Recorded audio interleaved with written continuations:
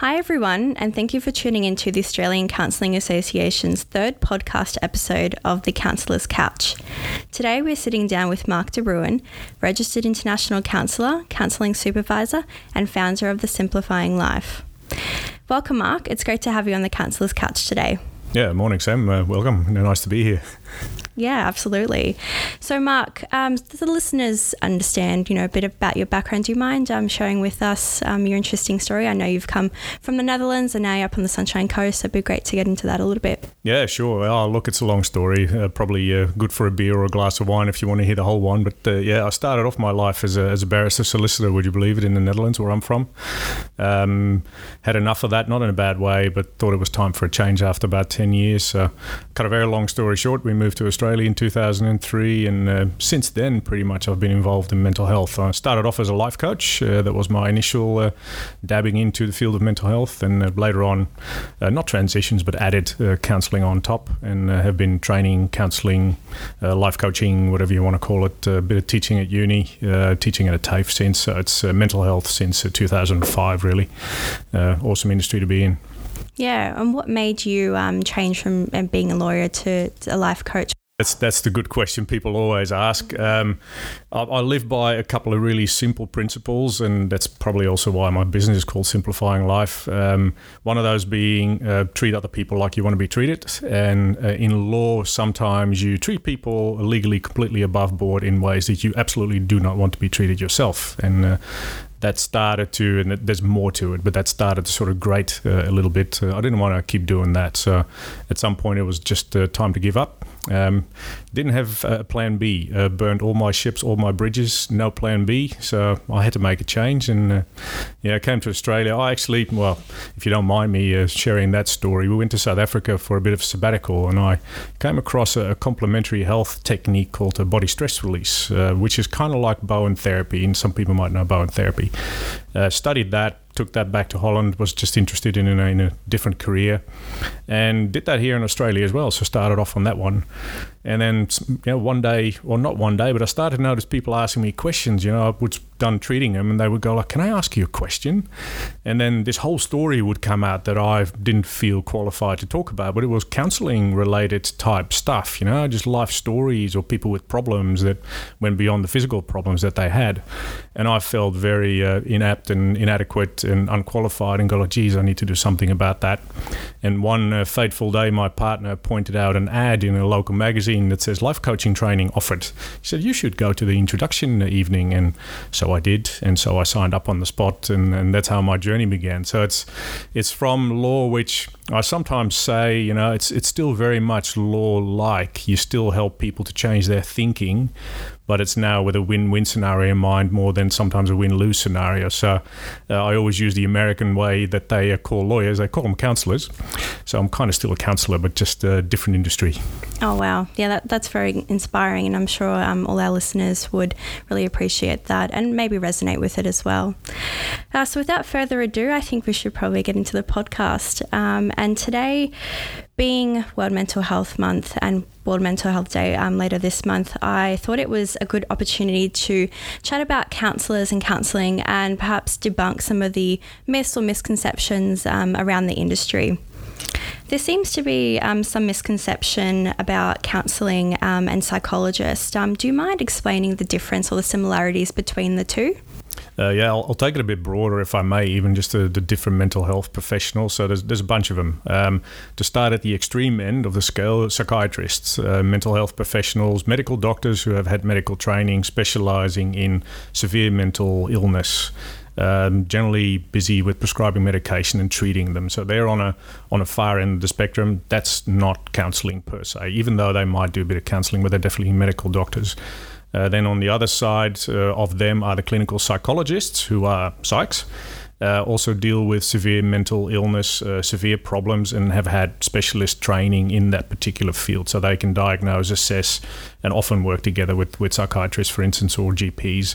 Below them, even though below is not the right way of saying it, but slightly parallel to them, are the registered psychologists, what we would call psychologists in normal terms. They are the ones dealing with moderate to severe mental health issues, but also with things that I would say are called mental ill health and mental what you would call it, stress, anxiety, depression, and the stock standard stuff that we often deal with. And then there's us counsellors. Now, in many ways, we do very similar work to what normal registered psychologists do. Clinical psychologists often do a little bit different stuff because it's more on the severe end of the mental illness scale. But psychs and counsellors do roughly the same work in many ways. And then there's social workers as well, who do their own thing. They're often very practical. They offer practical solutions for mental illness or mental health problems like housing, relationship problems, domestic violence, and everything that comes with that. And then there's psychotherapists who are generally also counsellors, but generally would deal with long-term, medium to severe mental illness. So they have a longer-term focus on things. So if you put them together, I think for me, and look, obviously I'm biased towards counsellors a little bit. I think that psychologists and counsellors do very similar work in many respects, often see a similar clientele. Psychologists have a slightly more specialist training in diagnosing, treating and assessing people, which counsellors can't. And there's a really big difference between psychs and counsellors, that psychology is very highly regulated, federally and state regulated, whereas counsellors, unfortunately, in a way, are only self-regulated. So we got the two main bodies, the ACA, obviously, and PACFA, self-regulated, which sometimes brings us in a bit of a weird position because anyone can call themselves a counsellor. And that sometimes produces a view in the marketplace where you go like, well, what are you really? What are you? Are you a psychologist? And you're like, no, I'm a counsellor. But what's that? And you have to explain to people what they do. But very, very much similar work, similar fields. The psychologists are slightly more specialist in their assessment and diagnosing and treatment of stuff. So a very parallel track, really. Yeah, absolutely. And we often hear that, counsellors can't treat or support mental illness. Can you explain why people assume this? Well, technically that's correct. If you would look at the word, we cannot treat. We do not diagnose. We do not assess per se, and we do not treat. I think those terms are more just privilege for the privileged psychologists because they had training in that. But we can definitely work with people. Many psychologists will not treat. They will work with people who come into their office and say, look, I've got a problem. Help me work through this problem. Brainstorm solutions with me. Help me get a different perspective on this. Help me work through it. Or even just, can I just dump stuff on your table because I just got a problem and I want to talk about it? And that's what many counsellors do, what many psychologists will do. But technically it's correct. We do not treat. Don't want to treat. That's a psychologist and psychiatrist prerogative. But a lot of people don't even need treatment. They just want a listening ear. They want someone to help them through, brainstorm some stuff, and have someone who actually empathizes with them and just journeys along with them in many ways. Yeah, absolutely. Something we also hear is that there is a supply issue with mental health, the industry in mental health, and supporting those who need help. What is your opinion on that? That's a really broad topic. Hey, I think if you look at mental health as an industry or as an area of concern within health, yes, I think there is a supply issue, absolutely. But you got to look at it from different areas. I think when you look at the public mental health, like the mental health wards, the psychiatric units, all the more severe cases, I think there's a serious problem going on there where people cannot get the assistance they need. In the midfield, so to speak, what I would call not mentally ill, but mental ill health, people with mental health issues, or the worried well, if you would want to call them. People like you and I have just come across a rough time. There seems to be a supply issue because much of the funding and much of the emphasis of marketing and also government messaging goes towards GPs and psychologists. Whereas, private counsellors and social workers and psychologists as well who do not work with GPs go, we are actually quite available here. We can see people fairly quickly. Again, so take the severe mental health and mental health units out of that discussion. Before people like you and I who are looking for someone to help them, there is this public, for some reason, I still don't know exactly why, but it must be because it's such an ingrained topic, this idea that we have to go through GPs in order to get mental health care plans, and then we have to see a psychologist, where you don't really have to do that. If you got the funds, we're talking about the privileged few that can actually spend some money on their mental health. There are plenty of counsellors, psychotherapists, psychologists, social workers out there, even psychiatrists that will see you privately. But for some reason, if we just purely speak for the counsellors, because that's my bias, obviously, is like we are here. And if we hear of waiting lists of 3 to 6 months in the news, to be honest, Sam, like I could see someone next week Monday, or whatever date, but within 48, maybe 72 hours, I could book someone in. So is there a supply issue? Yeah, in many areas of mental health there is, absolutely. But in the area that I work in, with the worried well, the people having some mental ill health going on and the mild mental illness, I'm not sure if there's a supply issue. There's just this misconception that there is no supply. And as counsellors, we say, well, we can help. We can definitely contribute there. And I would assume private psychologists and private social workers as well. We're ready. We can help. Do you have any thoughts on the apparent siloing of GP referrals to psychologists? Probably can't mention them all because that would become really personal, but I think professionally I do. Because of this conception or this misconception that a lot of people have that you need to go to a GP and then get a referral to a psych, I think that's kind of embedded in many parts of society now anyway. It's just been the way it is since, the mid-2000s. Before that, the MBS was slightly different. But it's created this perception that we need to be diagnosed before we can have mental health access, and that's not true. There's a couple of things I want to say about that from my own experience. First of all, diagnosing people is something that's necessary in order to access Medicare benefits. So your GP will actually put a stamp on your forehead. Now, many people go like, yeah, but it doesn't really matter, does it? Because it actually gives me access to a psychologist then. And go, well, in most cases, it won't make too much of a difference to have a diagnosis against your name, which actually a lot of people don't even realize that they now have a formal, according to the DSM-5, a mental illness. They have been diagnosed with a mental illness. And you go like, oh, that sounds a bit rough. But that's the only way that you can get access to a psychologist through Medicare. You have to be diagnosed with a mental illness, with a mental health disorder. And many people go like, yeah, but hang on, I've just got grief, or I just have a bit of depression, or I'm just not feeling great. But in order to access those services, you need to be diagnosed. Otherwise, you can't access them. So now people have these records against them where they actually have been diagnosed, and that might be held against them. It doesn't always happen, but it might actually be held against them when they apply for life insurance, or when they have, for instance, income protection insurance, or if they try to go for particular jobs in government or wherever, in the army, for instance. They will do checks on your health.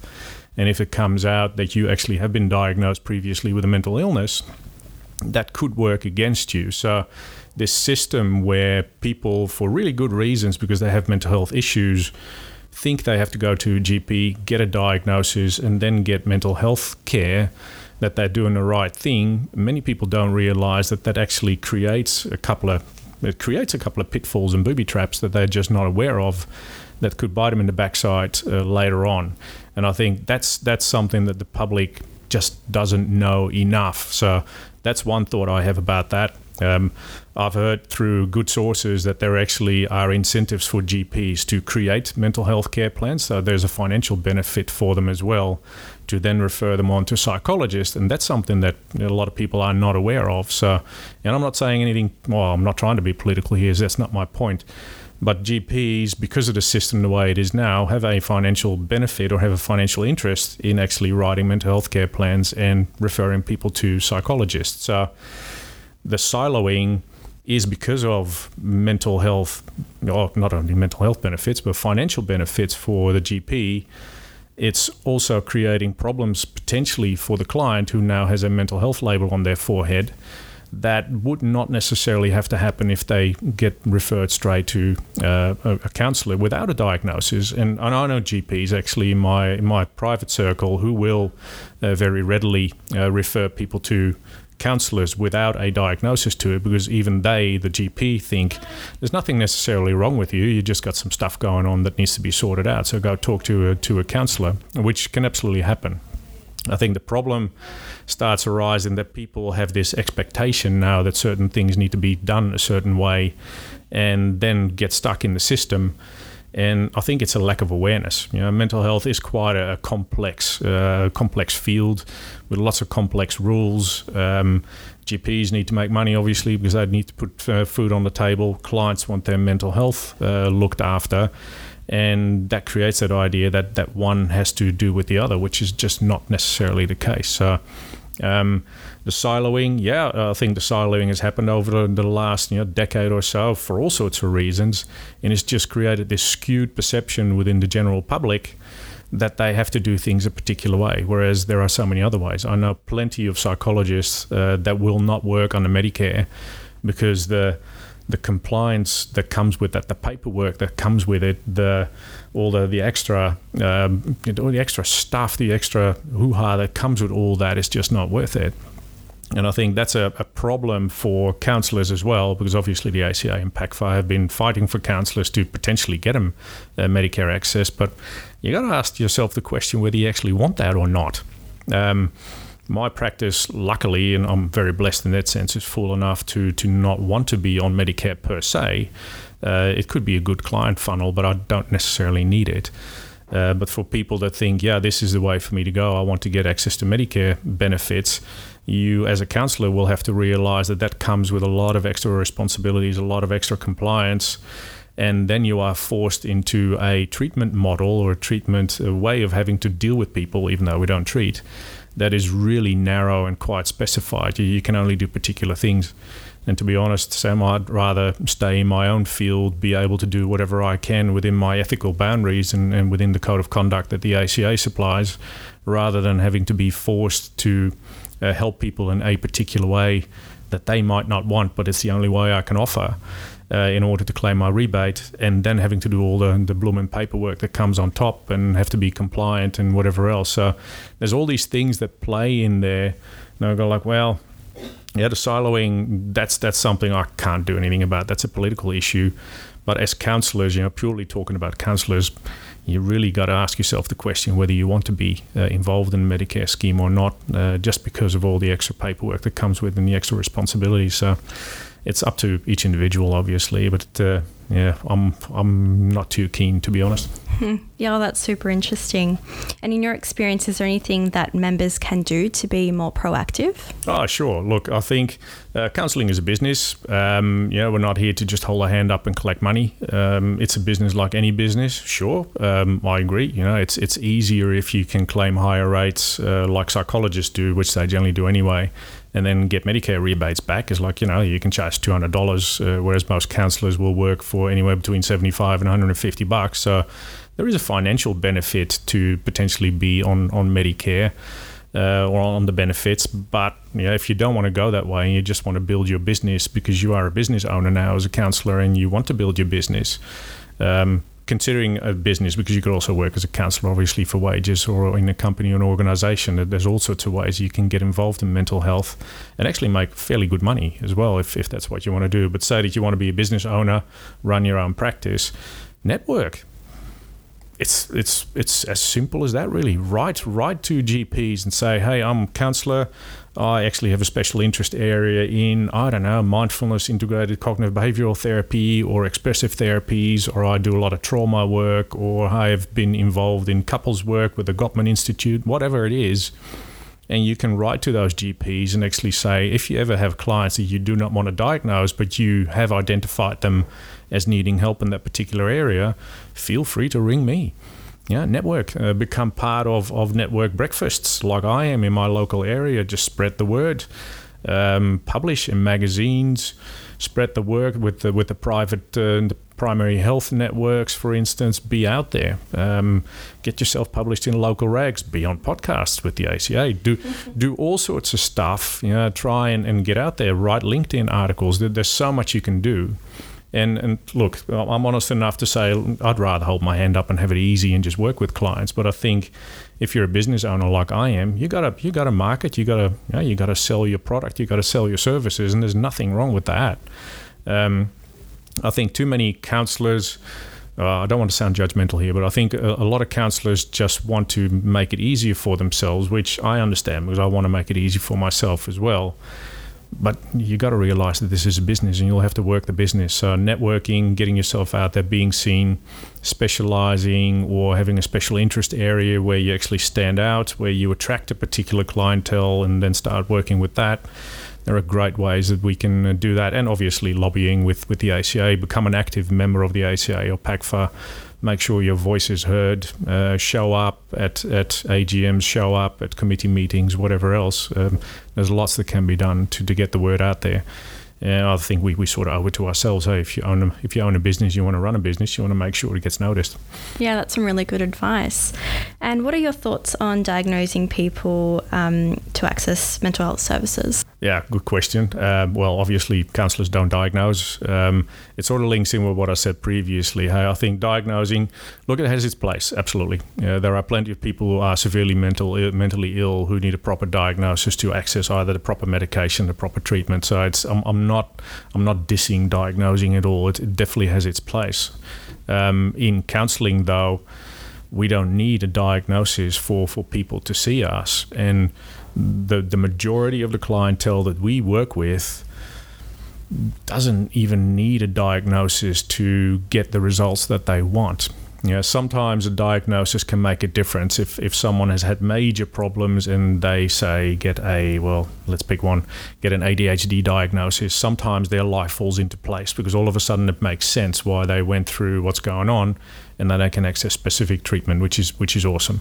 But most of the people that I see in my private practice, for instance, they come in for 3, 6, 8, maybe 10 sessions max. They have a problem, they dump on my table. They want me to help them find a solution for that problem. You might call that problem depression. You might call that problem anxiety. You might call it stress. You might call it relationship issues. You might call it grief, whatever you want to call it. And sure, you can stick a diagnostic label on that. But what does it matter? These people, for us as counsellors, they have a problem. They want to know how to deal with the death of their husband, wife, child, whatever it is, or they want to work through the fact that they've been feeling really down over the last couple of months. And it's an interesting question, Sam. It makes me think about something that I've often said. It's like when you look at what creates therapeutic success, and this is not my stats. This is something I've read in research over and over again since the 1980s, I think. When you look at what actually creates therapeutic success, and success is a weird word, but what helps people, 30% of what actually helps people is the relationship you have with your therapist or with your counsellor.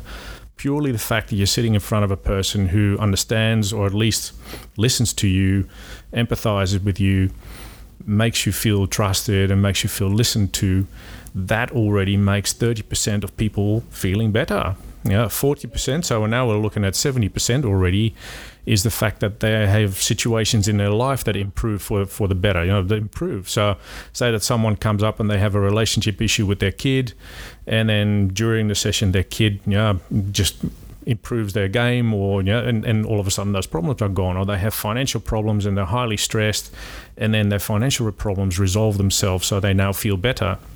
A lot of that stuff, that 40%, are what we call extra therapeutic or client factors, just factors in the client's lives that go better, and therefore they feel better. So now we're already talking about 70% of success. Then 15% is what we call placebo effect, so the hope and expectancy that by seeing a person like me, that there's going to be a difference in their lives. Just the idea is like, I'm going to talk to someone, so that'll help. That's 15, so now we're talking at 85%. And then 15% left is the actual therapeutic technique to apply, cognitive behavioral therapy or solution-focused therapy or whatever, emotion-focused therapy or acceptance and commitment therapy. So purely the technique, which is what the Medicare-based system puts most of the emphasis on, is only 15% of the actual success in treatment. The rest is the relationship with your counsellor, factors in your own life, and the idea or belief that what you're doing will help you feel better. So with this whole diagnostics thing, sure, it has its place, absolutely. But I think for the majority of the people that I see, it doesn't make a rip of a difference whether they're diagnosed or not. They just want assistance with whatever problem they've got, and they will start to feel better at some point because we are discussing it, or their lives get better in general anyway. And the 15% treatment or the 50% specific technique, sure, I've done extra studies in specific modalities, and they help. They absolutely help. but I think it's kind of exaggerated in a way that we say, well, CBT, cognitive behavioral therapy, is like the gold standard. It's like, well, yeah, kind of in the Medicare model, but it's only 15% really. So what are we talking about? So there's this weird perception about what actually helps and how we can help people that puts us counselors kind of on the back foot because we're not acknowledged as such, whereas we can do so much more. And we're freer in what we do rather than psychologists and psychiatrists, as long as we stay within the guidelines of the ACA Impact Fund and our own ethical concerns. So we have more, well, how shall I put it? Well, more tools in our toolbox that we can use to actually help people along that psychologists and psychiatrists often can't use because of the restrictions of the Medicare system. Mark, given your extensive experience, do you have any advice for those budding counsellors and students? Advice for beginning people. Mm-hmm. Absolutely, the ones on the way to this beautiful industry. I think from my experience, making a complete career change and actually sort of finding my way through all by myself. Work-life balance is super important, and that's why I call my business Simplifying Life as well. I think I'll keep things simple. This is a tough industry in terms of the effects it can have on you. Often we go into counselling, I think, because we want to make a difference to the world, we want to make a difference to people, and we want to contribute something. And look, let's be honest, many counsellors often have needed counselling themselves or have had something going on that made them go like, I now want to help people either go through that thing the way I did it, or in order to prevent them from having to go through that. So there's often a very personal component to the counselling industry. We don't just do it for the money. Let's be honest. Even though the money can be pretty good, but we don't do it for the money. I definitely didn't. I didn't start off that way. So I think to keep that work-life balance in check is important. I know that's a very bland description. It depends on what sort of level you work at or what sort of field you work at. If you work in domestic violence or if you work in whatever deep trauma stuff, then work-life balance becomes even more important, and potentially you got to look after your caseload to make sure you don't take on too much. I actually started off working in vocational counselling, career counselling for some Centrelink-related agencies, and I was seeing 8 people a day. And they went like, how do you do that? I got people ask me those questions like, how do you do 8 hours of seeing clients? And I go like, it's kind of easy, because you help these people to become more employable and get back into the workforce. So it's kind of cool to do that. But if you work in domestic violence or severe trauma, PTSD related stuff, and you hear these stories, I probably wouldn't be able to do 8 sessions a day. So it depends a little bit on what you do. And what I learned at uni and still am learning through supervision is reflective and reflexive practice. So in the moment, be very aware how your energy levels are. Are you still doing okay? Are you still coping? And reflective afterwards as well. Was this a good day, or did it pretty much drain my batteries? And keep that in mind. If I run at absolute full bore, high revving, I could see 40 clients a week, but I couldn't do that for long. I could not do that for long because that would wear me out. And I think for budding counsellors, it's really finding out in what area do you want to work in. Talk to a lot of people that already work in that area to see how they experience that field and what they do for self-care and work-life balance. And then assess for yourself. You might be very good in that area and not suffer at all. But on the other hand, you might take a lot of stuff on board and therefore have stuff to work through in supervision or with peers as well. And you might be able to not do it, or you might not be able to do as much as other people do. So it's very much a personal journey.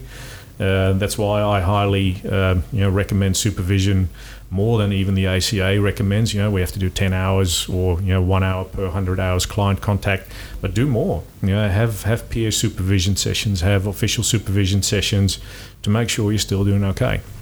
It's very much a constant monitoring of yourself, I think. I've got a busy practice, which I absolutely enjoy. It's what I created. When I started off, I said to my partner, the day I have to say no because I can't fit a client in one day, that'll be my absolute brilliant day. Now I have to say no every now and then, and it makes me feel really guilty. So now I've got a different problem. But just be very self-aware of what you can handle, how you feel, and how your energy levels are, and make sure you do stuff outside of the mental health field to just keep you keep you sane, because otherwise there's a fair big risk that we think that everything is about mental health and all people are suffering, and there's still lots of good stuff going on in the world, and we can enjoy that too. Yeah, absolutely. That's some really good advice for all our student listeners, student members listening. Thank you, Mark, for coming today and taking time out of your day to do this podcast with us. Do you have any final thoughts you'd like to share with our listeners? Look, yeah, well, thanks, Sam. Yeah, no, it was a pleasure to be here. I think, look, mental health is an awesome field to be in. If you want to make a difference to the world, there's many good ways to make a difference to the world, but mental health, absolutely working with people to make them feel better, and sometimes getting that acknowledgement. And let's be honest, a little ego trip is great. If a person comes in and is like, that was absolutely awesome, Mark, is like, yeah, my day is grand. So to be able to do that, like I said in the beginning, I like to be treated how I treat others, and vice versa. I like to treat others how I like to be treated. I want to be treated well. I want to be helped. I want someone in need to listen to me, or not. No, when I'm in need, let me put it this way: when I'm in need, I would love someone to listen to me and go like, okay, let's have a discussion about this. Let's talk this through. And if I then walk away feeling great, that's something I think is awesome to contribute to in the mental health field. And it depends on what you want to do, whether you want to work with clients, or you want to work with research, or you want to be out there in the field making a difference in big organizations, or in community settings. You can do a lot of good stuff in this field. It's a really brilliant industry to be in. I can't think of anything else that I want to do, but hey, look, the future could bring something. But and definitely considering the state of health now and everything that's been going on with COVID and the ripple effects that will have over the next 5 or 10 years, it's a splendid industry to be in, and we can make a big difference. I encourage everyone to go into this field. It's bloody awesome. Thank you, Mark. Thanks again for taking time out of your day. My absolute pleasure. Thanks everyone for tuning into the 3rd episode of the Counsellor's Couch podcast. If you'd like to get in touch with Mark from Simplifying Life, we have added his social media and website in the description box below. Likewise, follow us on social media for regular updates and new episode notifications.